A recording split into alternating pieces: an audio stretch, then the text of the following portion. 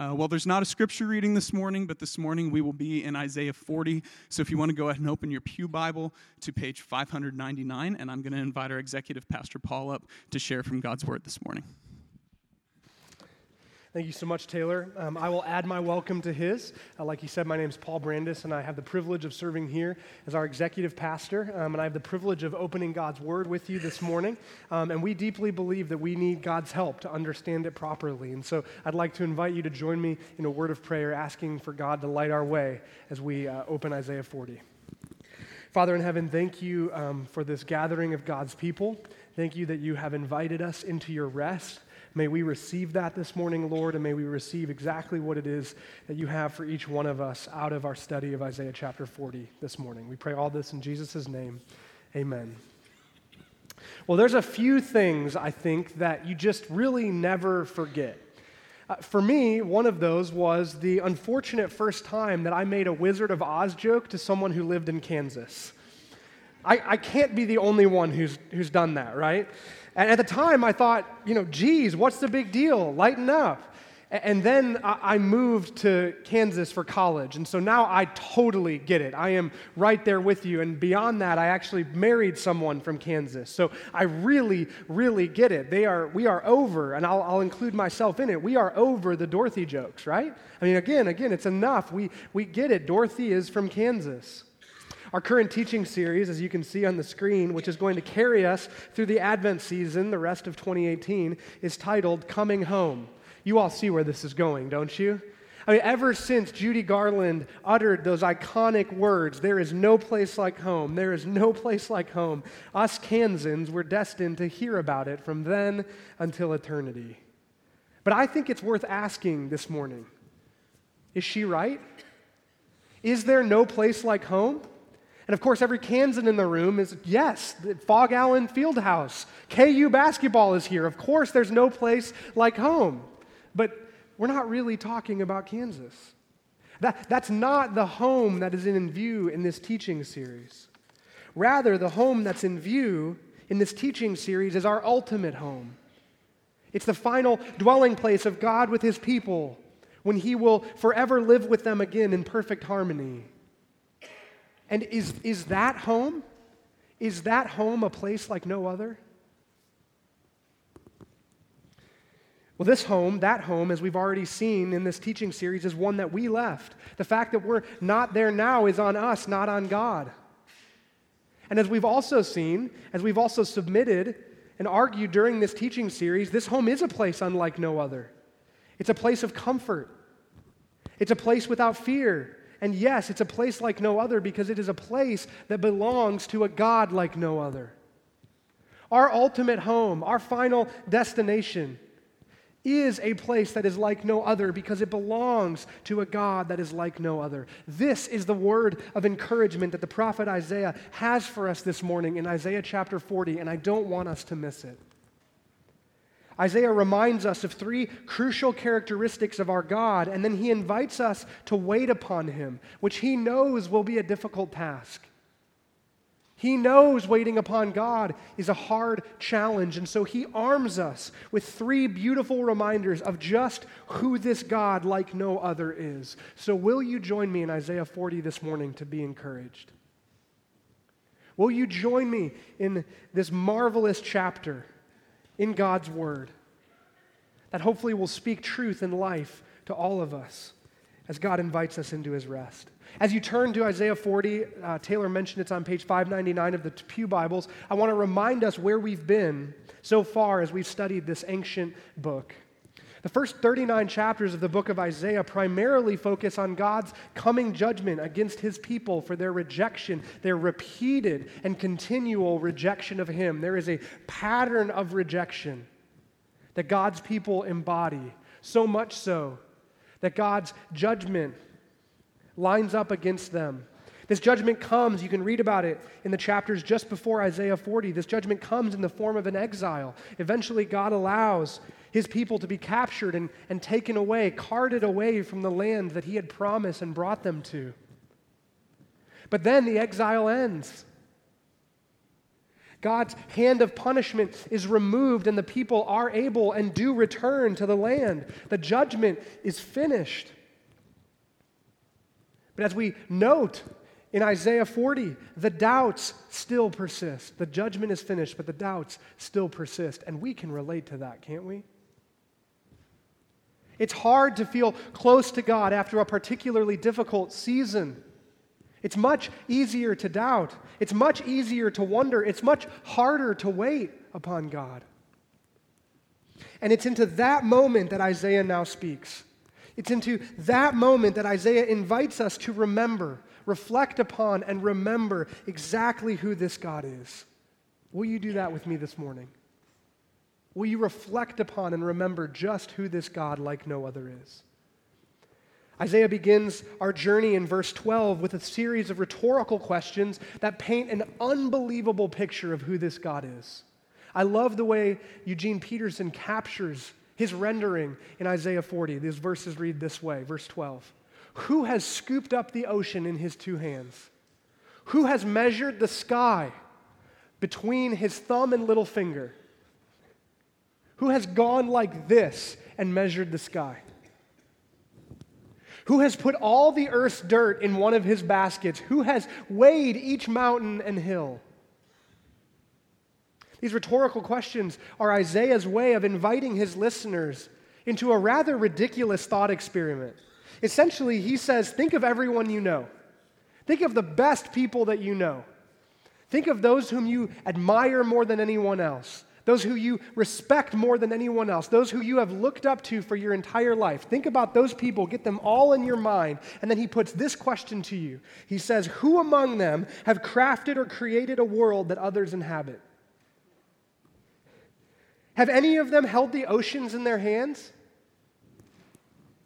Has any of them said that the sky will start here and end there? Have any of the people that you admire ever weighed the dirt of the world in a basket? No. Of course not. What's true is that all that you see, all that there is, everything that has ever come into being is because of God, because of this God. Psalm 24:1 beautifully says, the earth is the Lord's and everything in it. The earth is the Lord's and everything in it. And Isaiah reflects this point to us.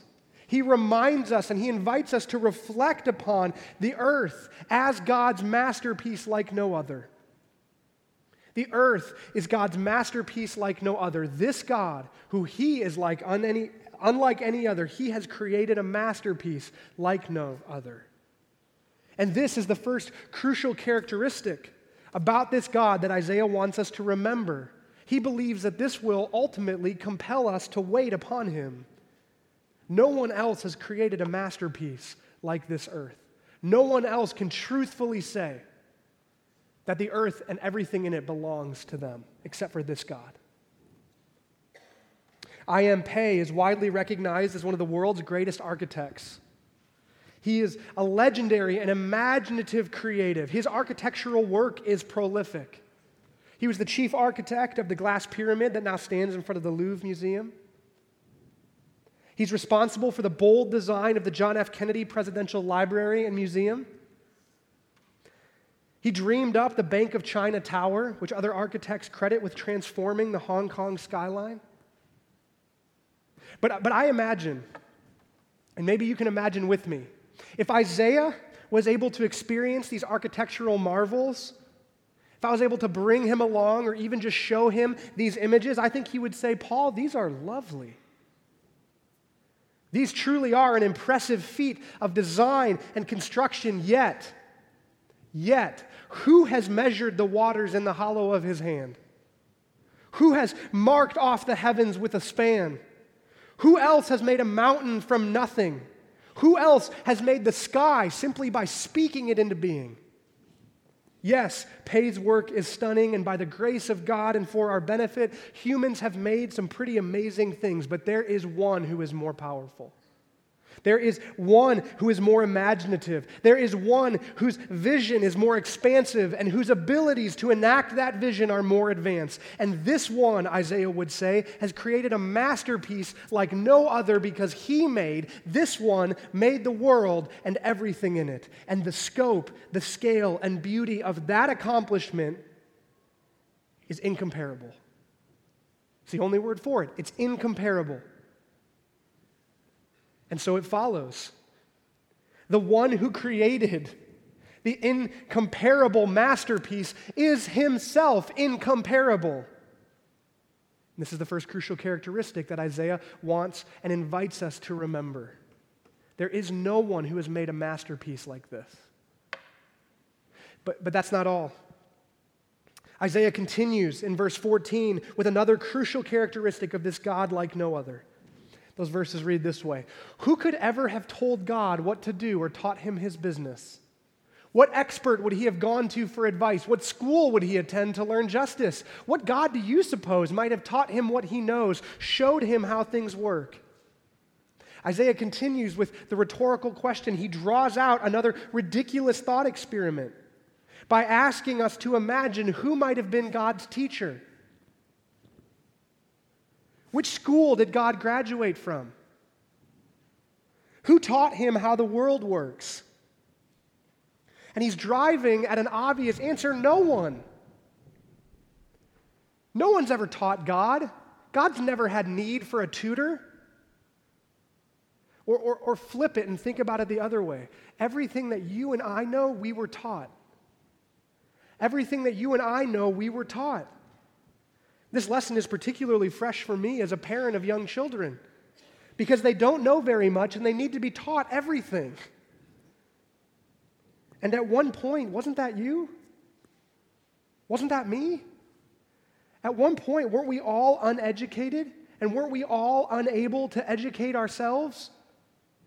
This is common to us all, except for this God like no other, because he has a mind like no other. He created a masterpiece like no other, and he has a mind like no other. He created a masterpiece like no other, and he has a mind like no other. Infinite knowledge is his. Boundless wisdom belongs to him and him only. At his disposal is unfathomable intellect. Gravity? I know. God says, I made it. Ethics? Yep, I'm the author of ethics. Biology? I've seen cells. Astronomy? I named and hung the stars. God has a mind like no other. Never a need for a teacher, never a need for a tutor. But that's not all. Isaiah continues on in verse 15 through 17 with the third crucial characteristic of this God like no other. Why? The nations are but a drop in a bucket, a mere smudge on a window. Watch him sweep up the islands like so much dust off the floor. Does anyone you have ever known have the ability to sweep up islands like dust off the kitchen floor? This God does. There aren't enough trees in Lebanon, nor enough animals in that vast forest to furnish adequate fuel and offerings for his worship. All the nations add up to simply nothing. Less than nothing is more like it, a minus. Now, it's important to note that these verses are about comparison, not about value. They're about comparison, not about value. God isn't making a value statement here, or Isaiah isn't making a value statement here. He's making a comparative statement. If you stack up all the nations against the magnitude that is our God like no other, they do account for nothing. It's not a statement of value, it's a statement of comparison. In fact, an entire region, Lebanon, this is the point that he makes with Lebanon. This is an area that was known for its sturdy trees. It had vast forests. And Isaiah says, in fact, you could turn all of Lebanon into firewood, and it wouldn't even come close to being a burnt offering that would satisfy the size of our magnitude that is this God like no other. In comparison to God's sheer size, Isaiah argues the sum of all human accomplishment doesn't move the needle at all. God sweeps up our accomplishments like dust off the floor. These verses remind me of one of my favorite song lyrics of all time from the hymn, The Wondrous Cross. The lyric starts this way. It says, "Were the whole realm of nature mine." Were the whole realm of nature mine. And I sing this lyric and I'm like, all right, now we've got something to work with. Lebanon couldn't cut it, but this isn't just Lebanon. I've got the whole realm of nature at my disposal. And I submit that as an offering before this magnitude that is our God. And how does the lyric end? That were an offering far too small. Were the whole realm of nature mine, that were an offering far too small. Not even the whole realm of nature can come close, because this God, like no other, exists at a magnitude like no other. However you have imagined God, Isaiah suggests, it's too small. However you've tried to comprehend him, Isaiah insists it's too narrow. Whatever box you have him in, Isaiah says, make it bigger. He's unfathomable. He's incomparable. He exists at a magnitude like no other. And now that he has brought us along on this journey, now that he has so poetically and beautifully reminded us of these three crucial characteristics, he puts the point to us directly, starting in verse 18. This is the backdrop. These are the crucial characteristics, and then he presses the point to us. So who even comes close to being like God? Consider all that we've just remembered about this God. Who even comes close? To whom or what can you compare him? Some no-God idol? Ridiculous. It's made in a workshop. It's cast in bronze. It's given a thin veneer of gold. It's draped with a silver filigree. This gets better. Or perhaps someone will select a fine wood, olive wood, say, that won't rot. Then hire a wood carver to make a no-God, giving special care to its base so that it won't tip over. The tone is incredulous in these verses, isn't it? What can you compare this God to? A no-God idol? Something made in a workshop? Pay careful mind to the base, Isaiah says, so that it doesn't tip over when you bump into it. The image that's drawn out in these verses is ridiculous, and it's supposed to be. The point of these verses is to draw out the foolishness that happens when we compare anything or anyone to our incomparable God. And the three crucial characteristics that Isaiah shared before in this chapter, that God has created a masterpiece like no other, that he has a mind like no other, and that he exists at a magnitude like no other, they serve to prove his point. Truly, Isaiah is hammering over and over, there is no one, and there is nothing like this God. But when we forget that, and I forget that, do you? When we forget that there is no one or nothing like this God, it becomes easy to wonder. It becomes easy to question. It becomes easy to doubt. It becomes easy to say, has God forgotten me? It becomes hard to wait. Waiting is hard, isn't it? I believe it is one of the most difficult tasks that we face as humans, to wait upon our God. I certainly know that it's been one of the most difficult parenting assignments, teaching our kids to wait well. And I firmly believe that if I could arm them with that skill, a skill that I'm still developing and learning within myself, if I could arm my boys with the skill to wait well, I will have given them an indispensable tool in their tool belt. Because so much of life is about waiting. Daniel Tiger certainly agrees with me. Don't sleep on Daniel Tiger. Parents in the room, right? So many songs about waiting in Daniel Tiger. When you wait, you can play, sing, or imagine anything, among many other songs about waiting. Waiting is hard, especially since God's timing is so often not our timing. We're short, He's long. And so what happens? We drift toward the familiar.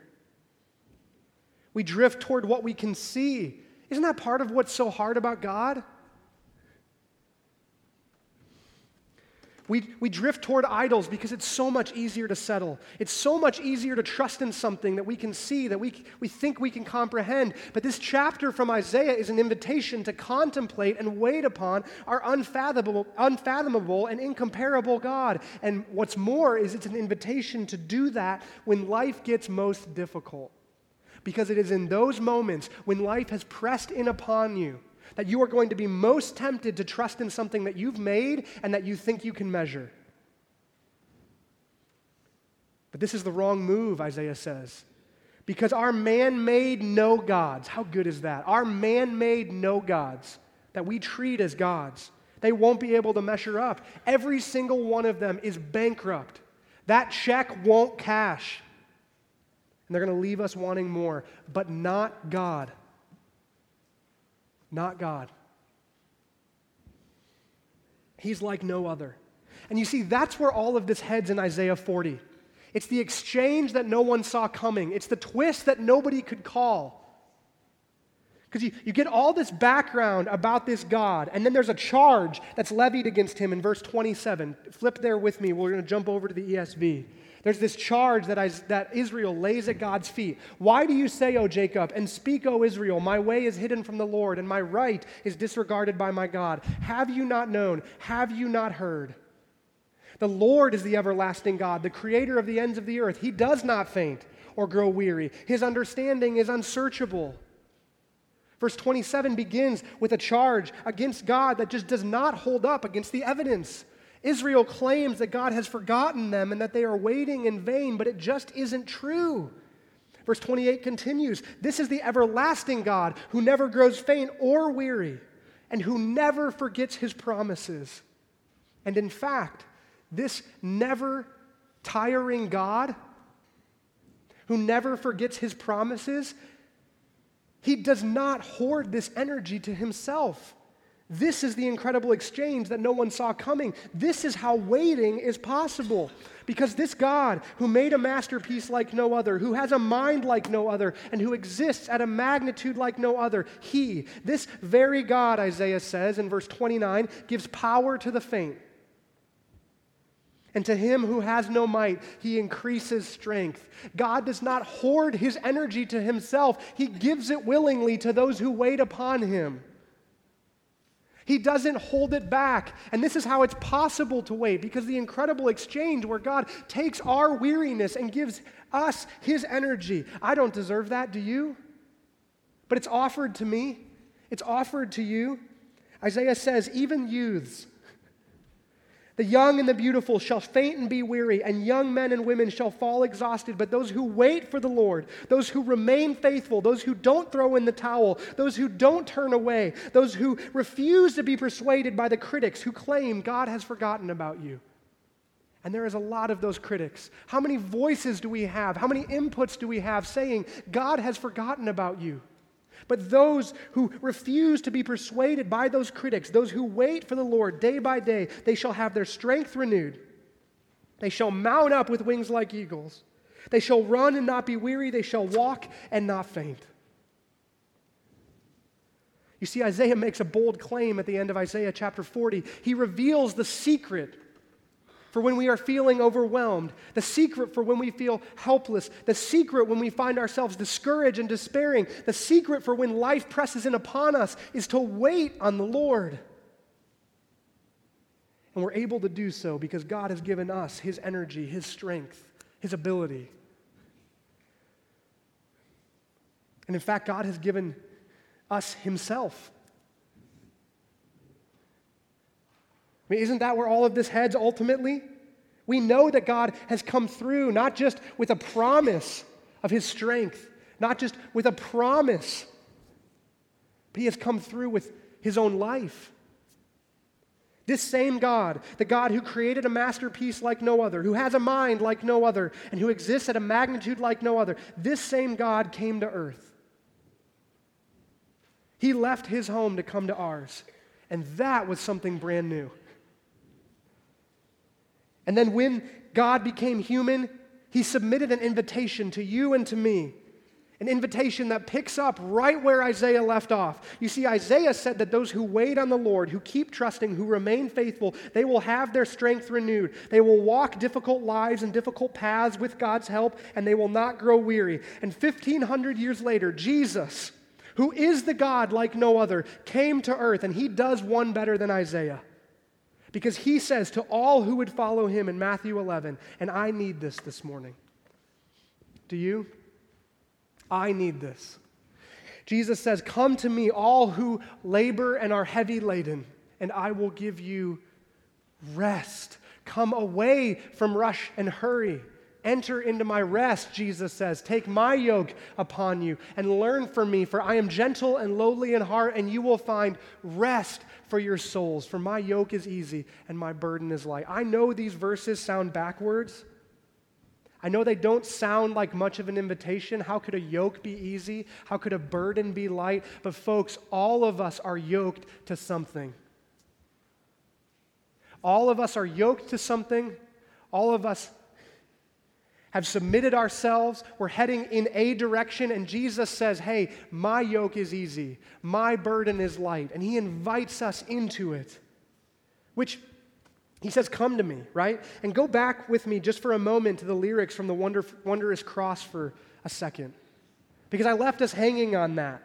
The ending of those lyrics are incredible, because the whole realm of nature, not enough. Not a suitable offering, which leaves you wondering, then what is? If the whole realm of nature is not a suitable offering, what could I possibly offer this God? What does he want? And here's how the lyric concludes. Were the whole realm of nature mine, that were an offering far too small. But love so amazing, so divine, demands my life, my soul, my all. Impossibly, miraculously, God wants you. Come to me, he says. Come to the one who came to earth and gave his life for you. Come to me, he says. If you're tired and burdened and overwhelmed, come to me and I will give you rest. Let me carry the burden. Let me do the heavy lifting. Let me leverage my unsurpassable power, my immeasurable intellect, and my sheer amazingness, all for your benefit. Let me bear the weight of it all, and let me guide you in life as it's meant to be lived. Because you see, Jesus says, knowing me changes you. Jesus' invitation is to know him, and through that knowing, through that intimate knowing, we are changed. Specifically, knowing me gives you rest, for I am gentle and humble, and my yoke is easy, and my burden is light. Friends, when you struggle to wait, and you will struggle to wait, don't forget the promise of Isaiah 40, and don't forget the payoff of Matthew 11. Don't forget, and in fact, be reminded of the God like no other, who has a home like no other, who left his home so that we might enter back into the home that is like no other because of the God like no other. Don't forget the promises of Isaiah 40 and the payoff of Matthew 11. And may we together this Advent season wait with hope and patience and trust. Let's pray. Father in heaven, thank you again for your rest.